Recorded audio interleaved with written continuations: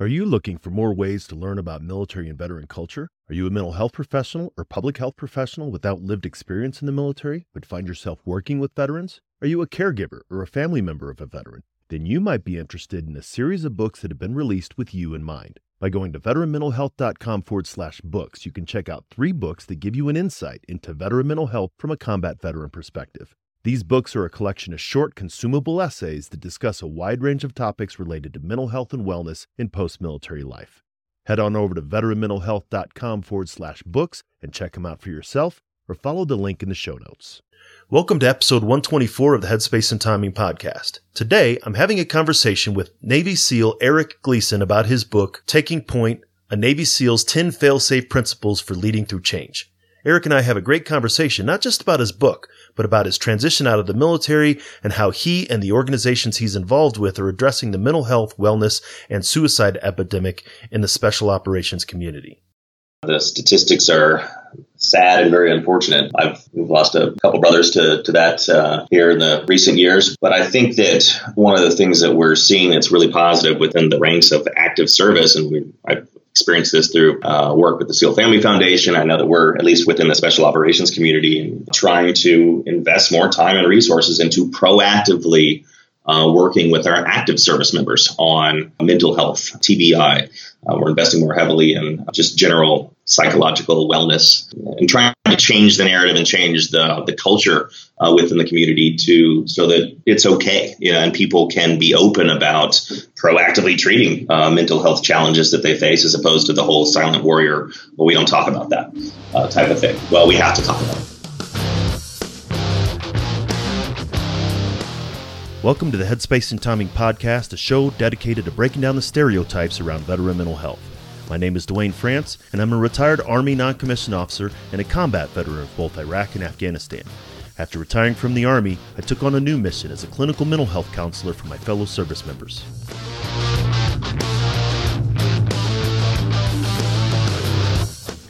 If you served in any branch of the military, then you're familiar with the M2 machine gun, the 50 cal. It's one of the most effective weapons in the military's arsenal. If the weapon's headspace and timing wasn't set correctly, however, it was just a useless chunk of metal. Veterans can be rendered inoperable if their headspace and timing's not set correctly either. That's my goal with this show, to change the way that we think and talk about veteran mental health and reduce the stigma against seeking support.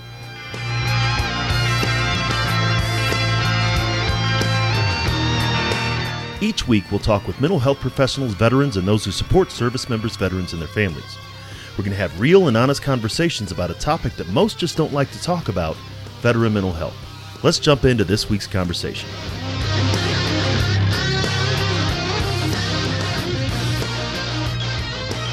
Hey everybody, welcome back to the Headspace and Timing podcast. Welcome once again to a show that's really trying to change the way that we think and talk about veteran mental health. We have a lot of different guests on the show, many of which are mental health professionals or veterans with their own mental health journey and mental health story.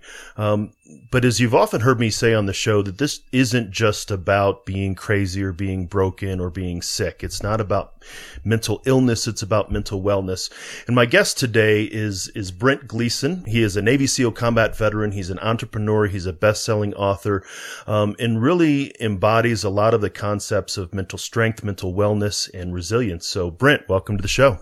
Oh, thanks. Happy to be here. Yeah, thanks for taking the time. I definitely want to talk about all of the things that you're doing to really sort of make an impact in your post-military career. But before we get into that, I'd like to give you an opportunity to tell the audience a little bit about yourself. Sure. Just a quick background. Grew up in Dallas, Texas. Did my undergrad at Southern Methodist University. And actually worked for a year in finance prior to joining the Navy. It's kind of a funny story. One of my fraternity brothers in college kind of talked me into the idea. Not overnight, but it was a longer conversation. But he and I, after I worked for a year, he graduated. He was a year behind me, so he and I joined the Navy together to try out for the program and. Joined Buzz Class 235, graduated, went to SEAL Team 5.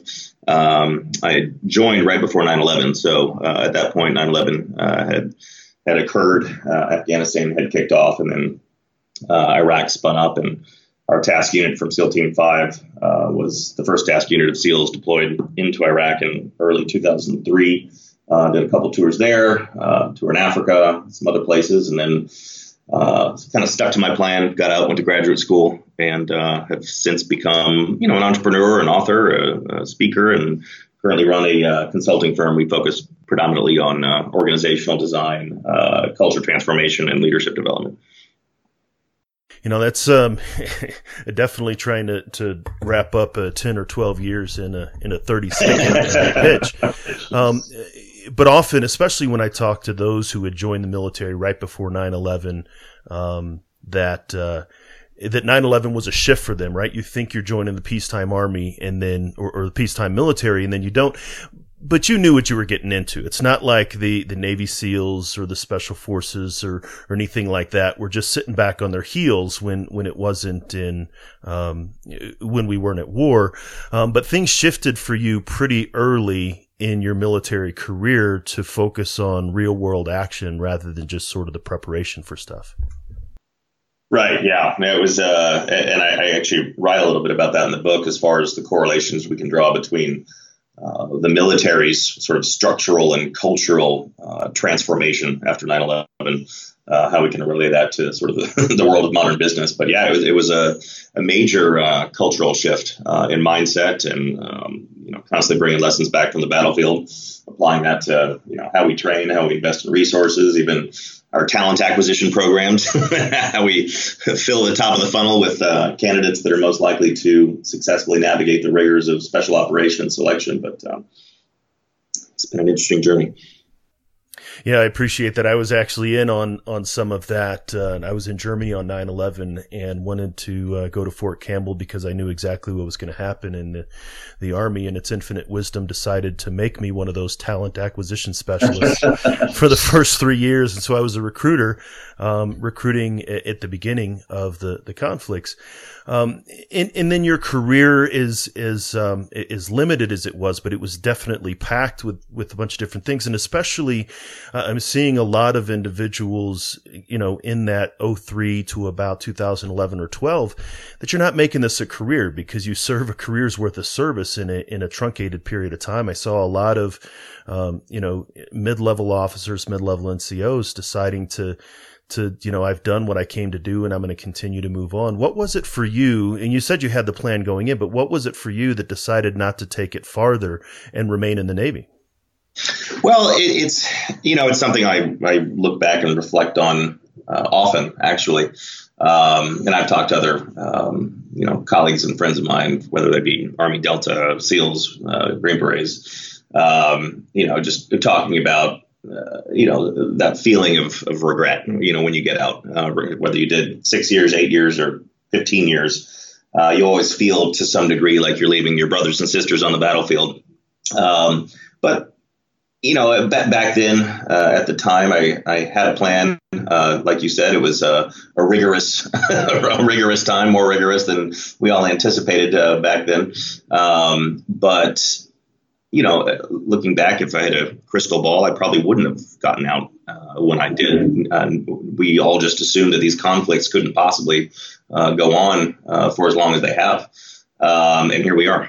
So, it's, doing several combat tours to some sounds like a lot. As you know, these days, if you're doing a career, that's not a lot. I've got buddies who've done 13 combat tours. Obviously, it's a different life. It's very, very difficult, as you know, on marriage, family, raising kids, and just your physical and mental well-being. But yeah, looking back, I probably would have stayed in longer. Easy to say that now, but if any of us had any idea how long these conflicts would have gone on, probably would have changed the mindset as far as what a career in service looks like. That's an interesting perspective. You think the merry-go-round is about to slow down, so I'm going to jump off. And then once you jump off, you realize that it's going to be spinning around for a little bit longer. I'm interested to hear how that was for you, that transition, right? Leaving the military, leaving the Navy, especially leaving such a significantly tight brotherhood as a special operations community, and going out into, now you're no longer you were in finance. You're no longer an accountant. You're no longer a non-military. You're this weird third thing called a veteran. And that culture that you mentioned that is now you're trying to apply that to post-military life. How was that for you? It was okay. I had a very specific plan as far as what that transition would look like. Part of that plan was to have very little downtime between getting out and then what next project would be. So I actually applied to grad school prior to my last deployment. So I was accepted into an MBA program before I did my last deployment, and literally started that program 2 weeks after I got out of the Navy. So it was what I saw or what had seen in the past is, especially in the special operations community, those coming out with a good plan, whether that be another career path, graduate school, whatever that is, usually thrive in that type of environment, especially if it's a very rapid and smooth transition. Those who give themselves less of a plan, have more downtime, kind of not sure what they want to do, you see a little bit different path. Sometimes there's some confusion. Sometimes that downtime, from what I've seen, allows for the voices to creep in and start questioning what that transition looks like. I've got a good handful of buddies who transitioned back into the Navy 6 months to a year after getting out, because they didn't have that sense of camaraderie, that brotherhood. They felt a little bit displaced because, especially those who stay in longer, you get sort of institutionalized into that environment in a good way. I mean, and then you feel less of an identity when you transition out because that's all you've known for so long, and you're a high performer in that arena. And sometimes that doesn't always translate to high performance until you find a way to channel it. But it doesn't immediately always translate into high performance in the civilian world. I really appreciate that. The idea of needing to have a plan. And I'm thinking back on, again, both my transition when I retired, and I was in for 22 years, and I retired in 14. Essentially, I look back on it, and I was starting to plan probably 6 or 7 years as I started down my degree path. Did a lot of that when I was in the military. And then contrast with that with other things that I've seen. There's a story that I experienced. I was going to hang out and drink coffee with a first sergeant buddy of mine, and we walked into her orderly room, and there was one of her E6s sitting there, and she looked at him and was like, "Get out of here!" Right? And I was like, "What's up with that?" And she says, he retires on Friday. His last day in the Army is on Friday, and he won't leave. He still comes in for, PT in the morning, and he comes in at work, and she says, I've taken all this work away from him. And she was like, he is not ready to make the change. And she was, and she was truly, frustrated and really shaking her head about the fact that, we need to make this mindset shift. And it sounds like with the plan that you did that you said, I know that there's going to be this end date to my military career, and I need to plan for the next step. But those that you say without a plan, it's almost as if the end of the time in the military sneaks up on them. Yeah, and a lot of my close friends who are still in are doing just that. Like you said, they've been planning, 5 years out prior to their retirement or their the date that they have in mind for their exit and their transition. A lot of them already going back to school or getting advanced degrees or starting to do a lot of networking. One of the great things that we've seen now, as you know, is this cropping up of really great nonprofit organizations like the Honor Foundation, Elite Meet, other great organizations that are really helping. Now, some of these organizations, as you know, specialize in the upper tiers of special operations, fighter pilots, things like that, helping them transition. That's their niche, and those programs work really well. It's just really great to see our veterans coming out, and one of the ways they continue to serve is by serving their fellow veterans, and in large part through Honor Foundation, through Elite Meet, and some other similar organizations. That's one of their ways to serve, is to help other veterans have a positive transition, help them with everything from resume writing to interviewing skills to actually networking with executives from organizations that have really solid veteran programs, and helping veterans transition into a career path within their organization. So that's one thing that I've seen that just it's just really awesome to see that there's actually formal programs now that are helping veterans transition.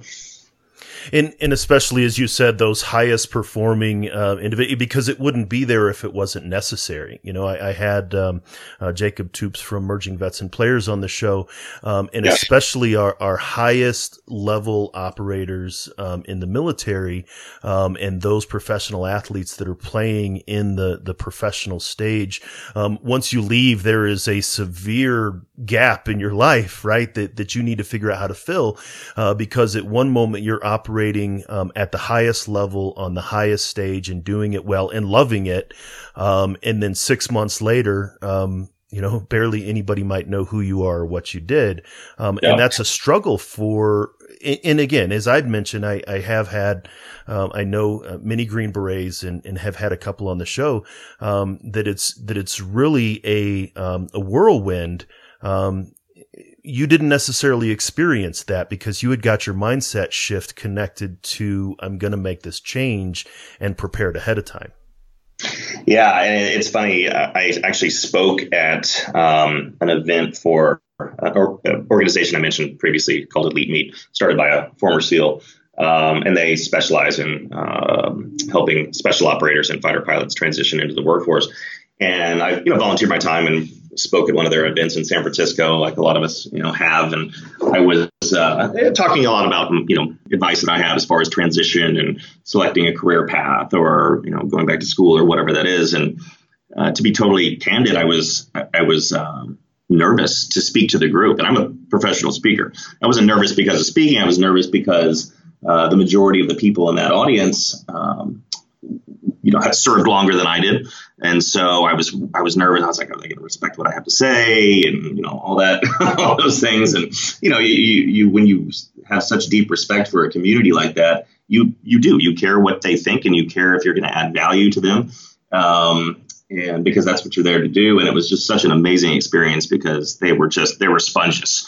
They were listening, they were hanging on every word. They had so many great questions. And it was a good experience, and also helped me realize that regardless of the tenure of service and what you've done in the military, transition can be daunting. It can be scary, and there's a lot of ambiguity and uncertainty. Not like on the battlefield, but a different type of battlefield. So it's good to give back in that regard and understand those challenges, because what I've seen is. Also, the longer that our servicemen and women are in the military, sometimes the more difficult that transition is. That's entirely accurate. The idea of, you go to be a senior non-commissioned officer, a senior officer leading, or even, our mid-grades, you have a 26-year-old E6 that is in charge of, dozens of lives and millions of dollars of equipment in Afghanistan. Now, all of a sudden, you come back and, here's the mop, sweep out the latrine, right? And this is going from something that was extremely meaningful and purposeful. And again, coming back, and not knowing what it looks like. And I think that, as you said, are they going to value what I have to say?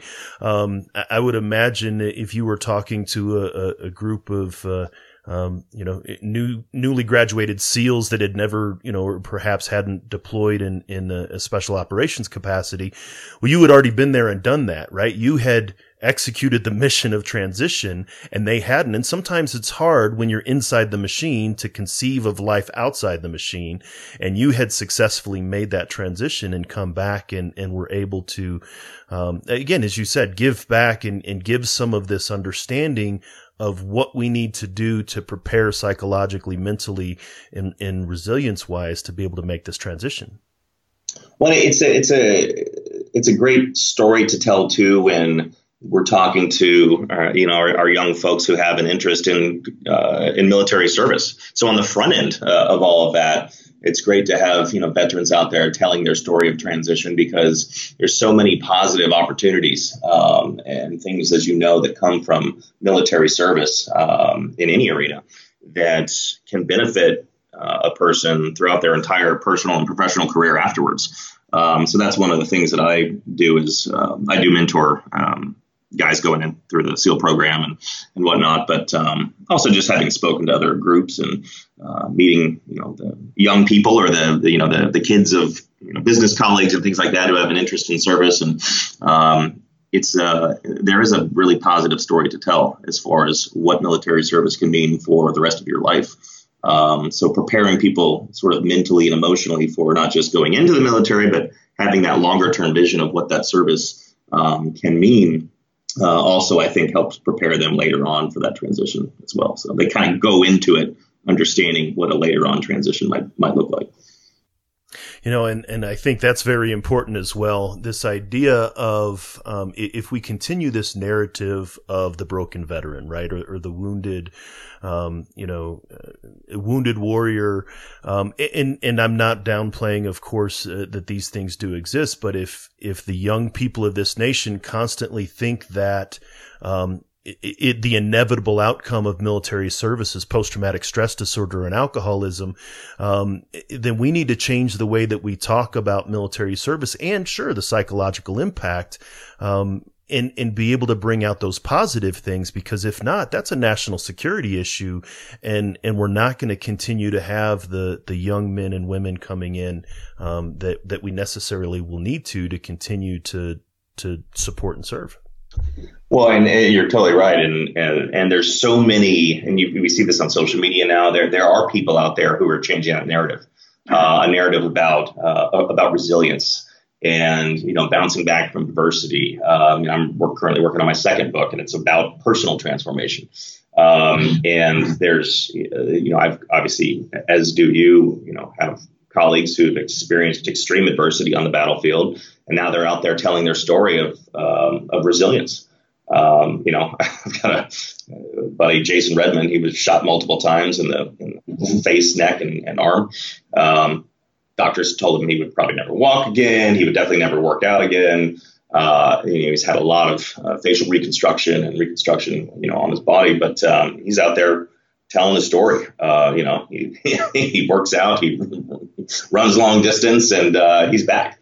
And he actually hung a sign. You can look it up, a sign on his door at the Naval Hospital at Bethesda that garnered the attention of the then President George W. Bush.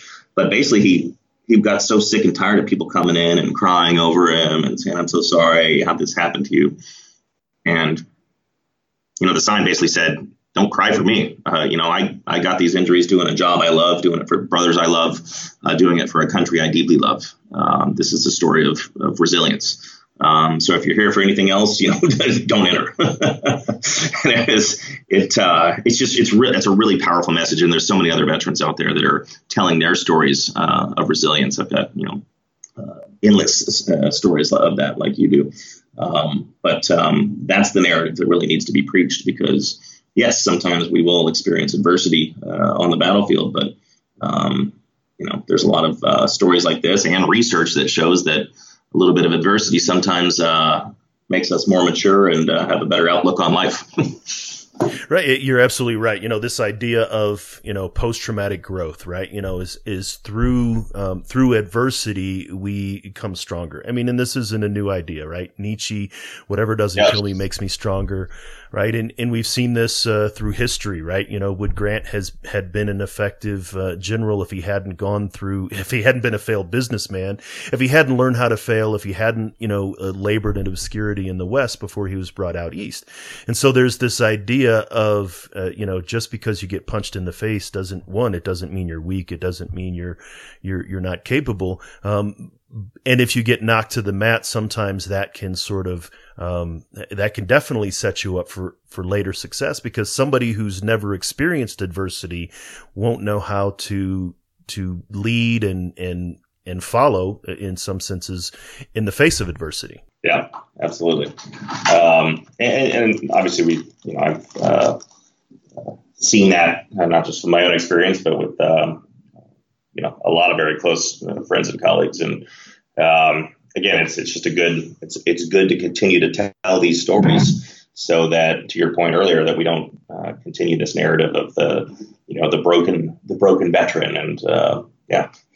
See, and this is in, you'd mentioned a couple times your book, Taking Point, and this is what you're trying to do is take your experiences in the Navy and your leadership concepts and apply that to the business community. One of the things after I got my clinical mental health degree, I still had some GI Bill left, and I went back and I got an MBA, and I was talking to the dean in getting ready for the interview to get into the program, and she told me, "Oh, you're going to learn so much about leadership in this program," because she said, and I just kind of nodded and smiled. She said that leadership in business is so much different than leadership in the military. And I said, okay, well, thank you for letting me into your program. And of course I knew that as through in much of my experience as an enlisted leader in the Army, was perfectly applicable, and I was able to help my fellow classmates on different concepts. And it seems like that's what you've done with Taking Point and really with your columns in Forbes and Inc. I'd like to hear a little bit about the development of the book and sort of what your aim was. Yeah, no, that's actually a really funny story that you're going to learn so much about leadership in your MBA program. But a lot of the trials and tribulations of leadership experienced on the actual battlefield and then translated over to the figurative battlefield of business and entrepreneurship. Some things translate well. Some things are more challenging, especially when managing multi-generational workforce. Younger generations in the workforce today, people who are motivated by different things, inspired by different things. It's complex in a much different way. One of my biggest challenges was utilizing many of the sort of leadership skills taken from the SEAL teams, but also having to adjust much of that style to the civilian workforce. And a lot of that I did through things like 360 reviews and getting feedback from the team. One of the things that I've seen is, the best leaders out there are humble and they're lifelong learners. And they crave transparent feedback from those they lead. That's one of I found that self-assessment is probably one of the least effective tools to understand how good you're doing at leading your team in whatever environment that is.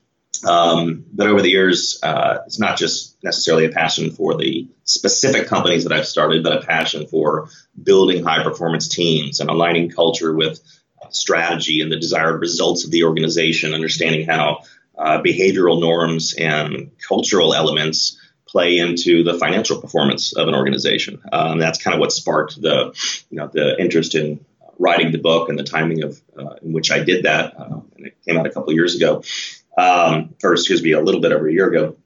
Was really about, it's very culture driven. So there's 10 principles and it's all about leading organizational change, drawing on a lot of the lessons learned that we've seen in the military's almost constant state of transformation over the past 18 years. And what can we learn from that as far as applying that to the world of, VUCA environments in modern business?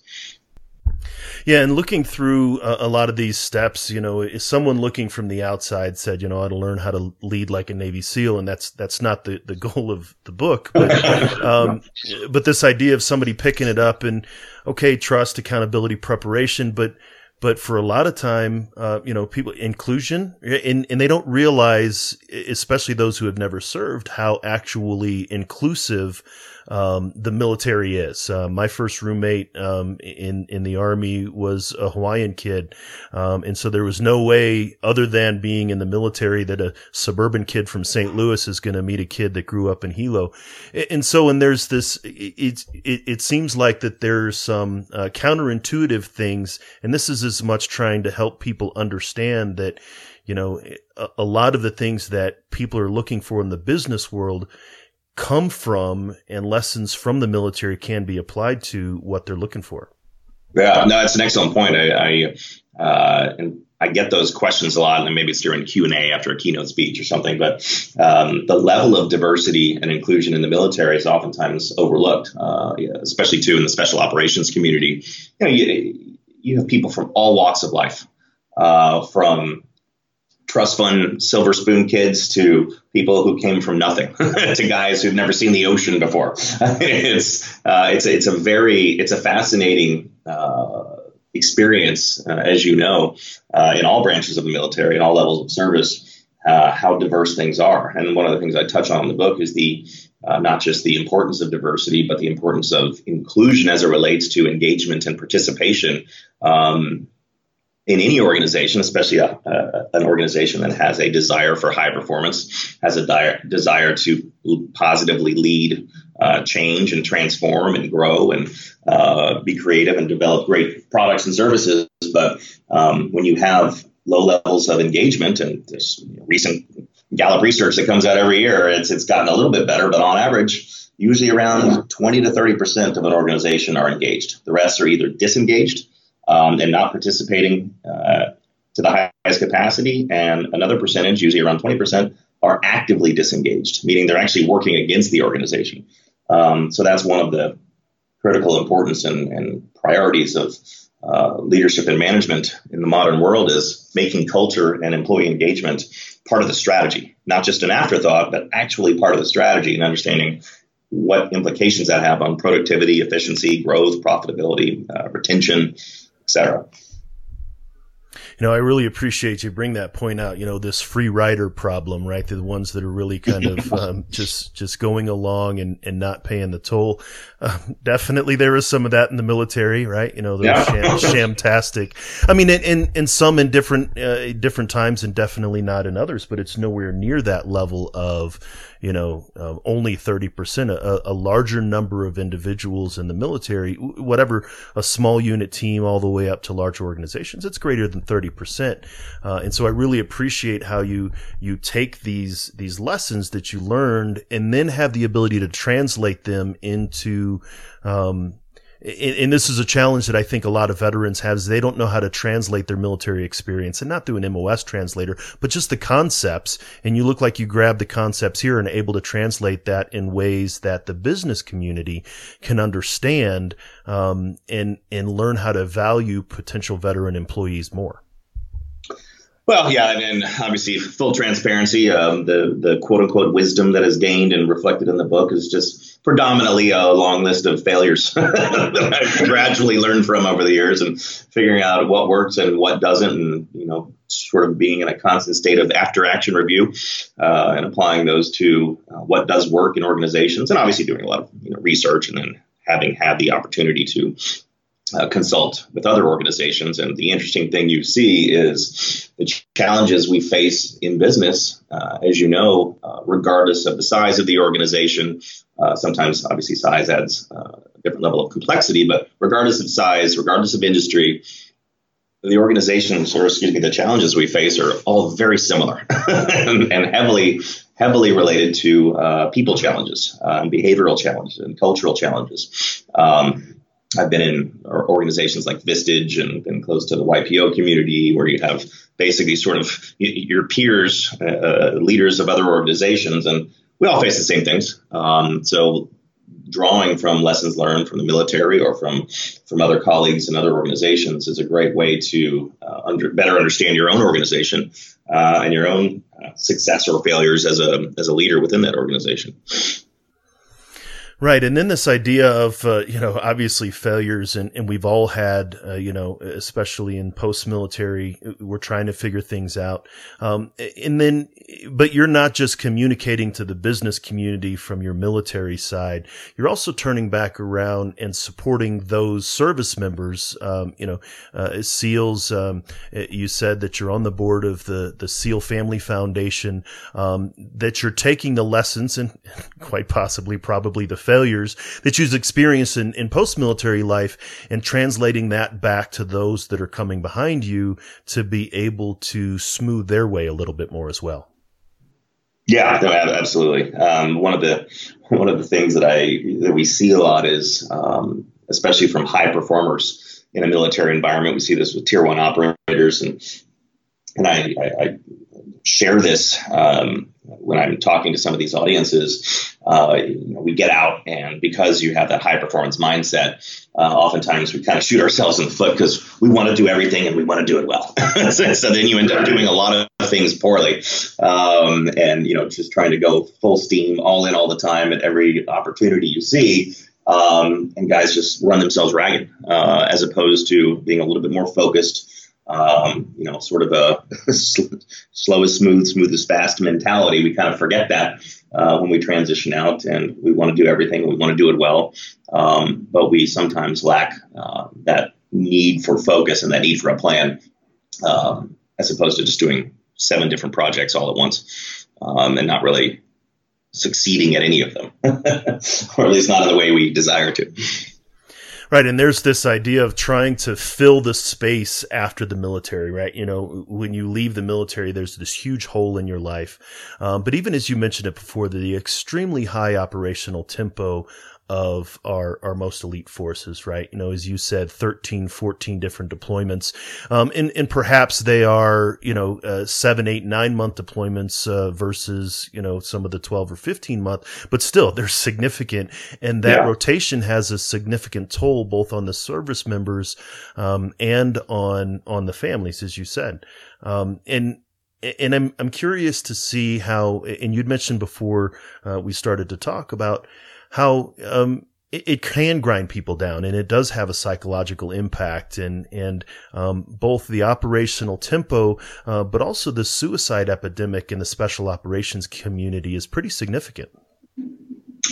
Yeah, it is. It's the statistics are sad and very unfortunate. We've lost a couple brothers to that here in the recent years, but I think that one of the things that we're seeing that's really positive within the ranks of active service, and I've experienced this through work with the SEAL Family Foundation. I know that we're, at least within the special operations community and NSW, trying to invest more time and resources into proactively working with our active service members on mental health, TBI, just general health and wellness, so that we can combat these issues not after they get out or 10 years after they get out, because research shows that sometimes PTSD symptoms can rear its ugly head 10 years after your transition out of the military, or 10 years after your last sort of traumatic experience in the military service. So I can speak really only for the Naval Special Warfare community, but we're sending our active duty operators to, for brain treatment, for treating TBI. We're investing more heavily in just general psychological wellness, and trying to change the narrative and change the culture within the community so that it's okay, and people can be open about proactively treating mental health challenges that they face, as opposed to the whole silent warrior, well, we don't talk about that type of thing. Well, we have to talk about it because we have active duty operators who have TBI, who have PTSD. And it's not something that, again, as you know, it's sort of like, oh, well, we treat veterans for that. Well, no, we need to treat our active service members for that now, as opposed to 10 years from now. I really appreciate that. And that's, I think one of the unfortunate long-term side effects is we're still contained in the same conflict, certainly, and we're able to take the lessons learned from the beginning of the conflicts and apply them to now. But even as you said, and yes, late onset PTSD is very real. There were studies that showed in the mid-90s that Holocaust survivors who showed no PTSD symptoms started to develop them in their 70s and 80s. And we're starting to see Vietnam veterans who had been, nominally or even explicitly as successful are now experiencing these things as they're starting to retire. And there's a number of things, that show about that. But this idea of it's great that we're taking care of those current active service members, but we're 5 years beyond 10 years after the most traumatic thing. So those operators that served in your time, the early years and those that got out in maybe 06, 07, that was just in the beginning of when we're doing this, and really trying to figure out how do we reach back and support those those service members that are struggling, 15 years after their experiences in the military.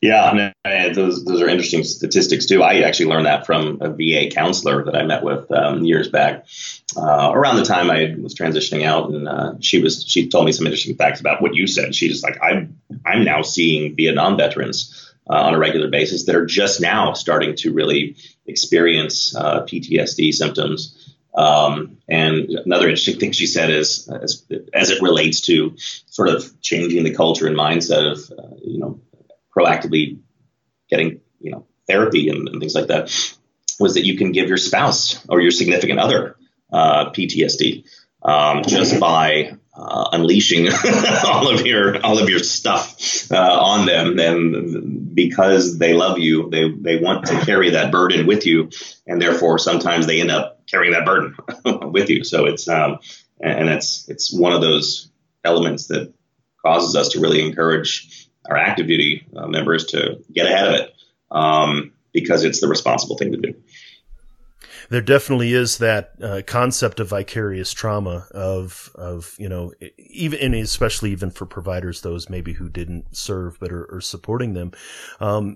And to be able to combat against that, I understand that's really what the SEAL Family Foundation is trying to do, is not just to, the spouses, but also, there is intergenerational trauma that can exist. And even to the point of, my son was born 1 month before 9/11.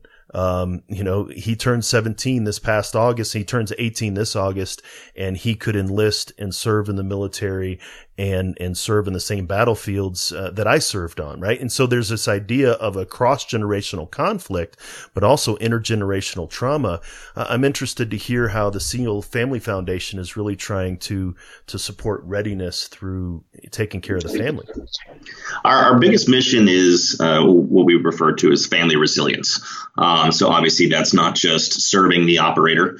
It's also obviously serving the entire family. That's why we're the SEAL Family Foundation, because for example, one thing we're trying to do is reduce the divorce rate. And therefore, one of our missions is healthy marriages. So really integrating the spouses into the community more, providing more resources for them, more resources for the children, keeping families together, providing resources for everything from various types of programs that we fund to scholarships for college. So family resilience is our number one mission. And when the family is healthy, the operator is more healthy on the battlefield as well.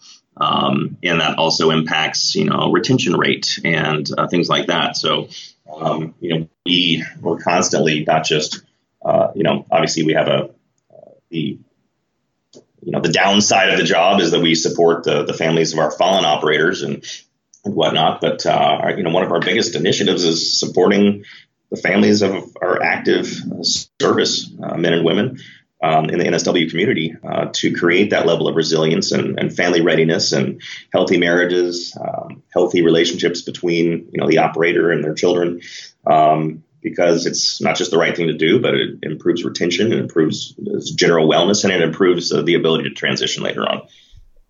Yeah, and really it does take care of, some of these risk factors that are included whenever things do go south. As you said, these disruptive transitions or these concerns, it's been shown that if you have a more stable, a more supportive family life, then the traumatic experiences are less likely going to impact you. And I appreciate the focus on divorce. I had a buddy of mine who once told me he's a Green Beret, and he said that Green Berets have 3 wives: the one that you went to selection with, the one you deployed with, and the one you retire with. and those that don't, and a good buddy of mine has been married to his wife from before they joined into his time in Special Forces. He said, but I'm an anomaly, and just that constant turmoil, that constant turnover, that lack of a stabilizing force can lead to challenges. And it's really great to hear that the SEAL Family Foundation is trying to address that particular risk factor and keep it from getting it to a crisis point in the first place. Yeah, exactly. We want to get ahead of it before it's unmanageable for the families. And that's our primary mission. This has been really great. I really appreciate, again, the idea of you could have went back and put your head down and built your companies and just sort of driven forward, but both taking what you learned in the Navy as a Navy SEAL and taking what you've learned as an entrepreneur and giving it back to the operators and service members now. I think it's an amazing mission. It seems like you're doing an amazing job, Brent. So I'm wondering, what kind of stuff do you have coming up? What kind of things are coming up for you in the future? You mentioned a second book. Yeah. We're just, this is my third company, just really expanding our services, products, and the team in general.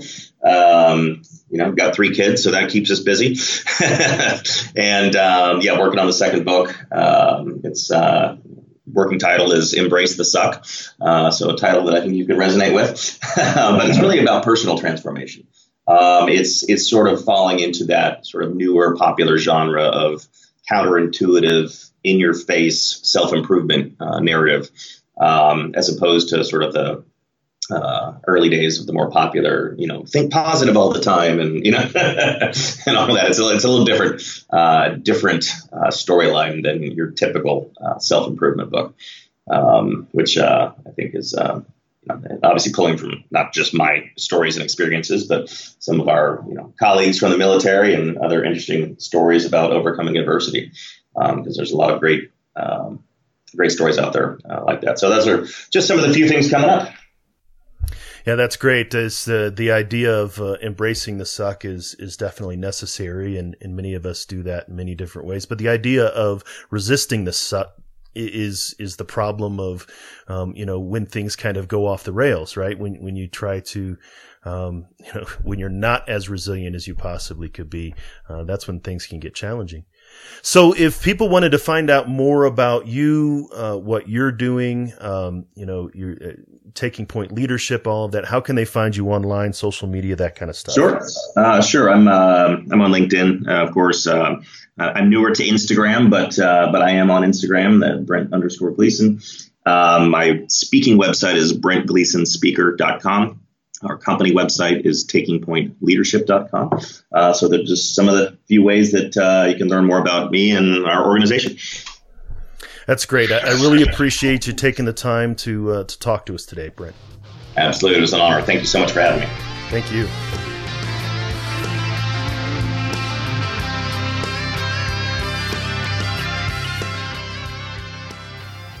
You're listening to Headspace and Timing, where we're trying to change the way that we think and talk about veteran mental health.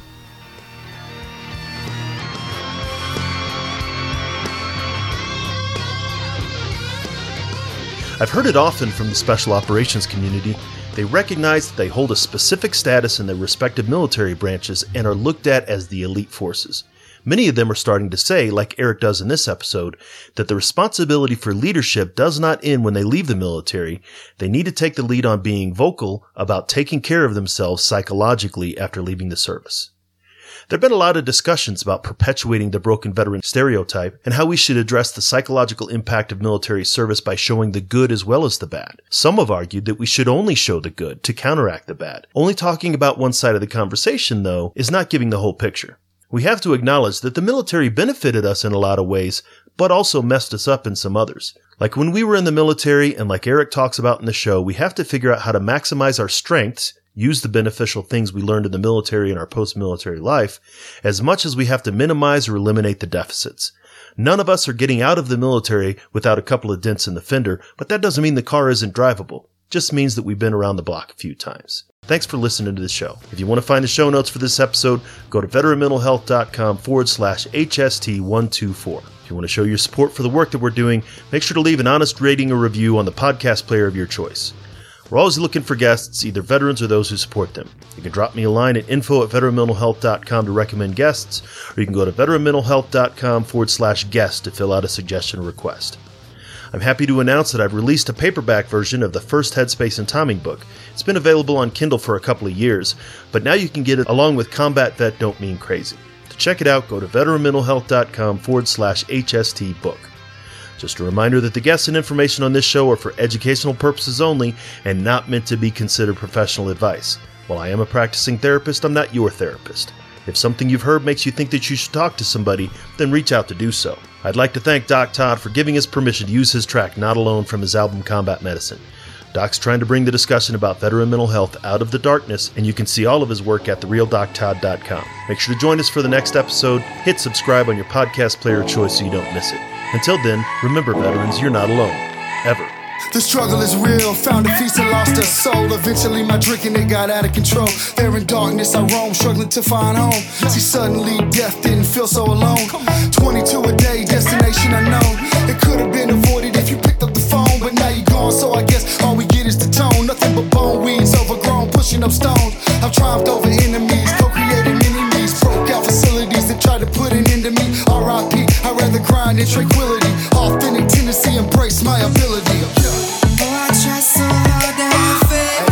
I bow my head and I pray. Lord, please lend me the strength to carry on and keep staying. How this life's so demanding, so much pain, I need plenty. I heard each time I wait, but with you I'm not alone. You're not alone. And every time that I fall, I'ma call on you, get myself back up again. Without my Georgia girls, yeah, I'd probably be dead. Cause I'd be taking every med that the VA said. Gave every shred, every last thread of my identity. Conquer my fragility, eliminate the enemy. Deliver me, God, from temptation. Tell me that this life is just a matrix. Need a facelift, back to basics. Vision LASIX, I only feel alive when I hear the bass kick. I try so hard to have faith. I bow my head and I pray. Lord, please lend me the strength to carry on and keep staying. Stand up. How this life's so demanding, so much pain, I need plenty. I heard each time I wait, but with you I'm not alone. Not alone. You're not alone. And every time that I fall, I'ma call on you, pick myself back up again. Yeah, just pick up the phone, you're not alone. Just pick up the phone, you're not alone, man. Just pick up the phone, you're not alone. Yeah, pick up the phone, I'm right here. And I love you guys. Take those bottles out, dog, and pour them in the sink. Take the needles out your arm and the gun away from your forehead. It's time, man, you've been through enough pain, stand up. It's time to stand back up. All my veterans, man, Army, Marine Corps, Navy, Air Force, Coast Guard. Get up, you know. I try so hard to have faith. I bow my head and I pray. Lord, please lend me the strength to carry on and keep staying. How this life's so demanding, so much pain, I need plenty. I heard each time I wait, but with you I'm not alone. Not alone, just pick up the phone. And every time that I fall, I'ma call on you, pick myself back up again. Pick up the phone. Pick up the phone. You heroes, man, put your chin up and your chest out. Conquer life like you conquer death.